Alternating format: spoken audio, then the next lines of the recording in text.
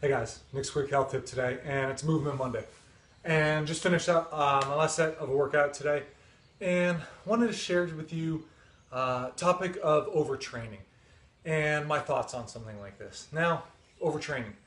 What is it really? How do you know when you're doing it? So we talked a lot about, okay, the heart rate in the morning, taking your pulse, looking at all these things, how you're sleeping, and that's a big part of it, but that's not all of it. So overtraining, some people will call it, you never can overtrain, you can only under recover. And to an extent, that's kind of true. So, are you recovered from your last workout? Enough to put like 1% back on the bar, 1% improvement, maybe 1% in reps, whatever that may be.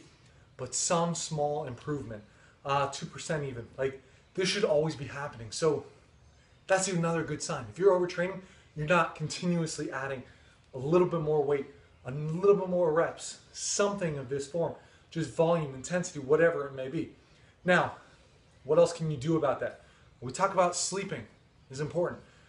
Nutrition, hydration. Again, it comes down to all these, but now balancing your working in with your working out. What's the stress levels in your life? What are your thoughts? Remember, all of these go into your ability to recover from a tough workout. So if you're not recovering, hey, yesterday actually I took the day off. All I did was some extra working in because I could tell it was a tough week at work for me. What did I do? Went outside, did some extra Tai Chi. Closed my eyes a few times, just did a little bit more resting, meditation, just that relaxation.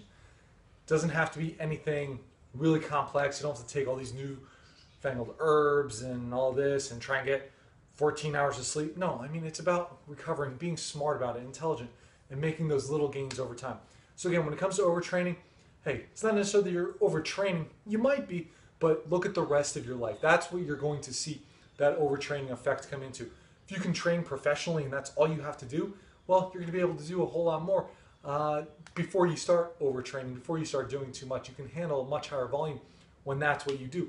But for those of us that have a lot of other stressors in our lives, a lot of other things going on, we have to make sure to keep those in mind with our training intensity and volume. So if you want more quick tips like this, head over to my website, sign up for the newsletter. While you're there, take a free brain health quiz. See how healthy your brain is. See if it's recovering too in between some brain workouts. So that's it for me. If you go do that, I'll send you my 4 morning secrets to perfect brain health.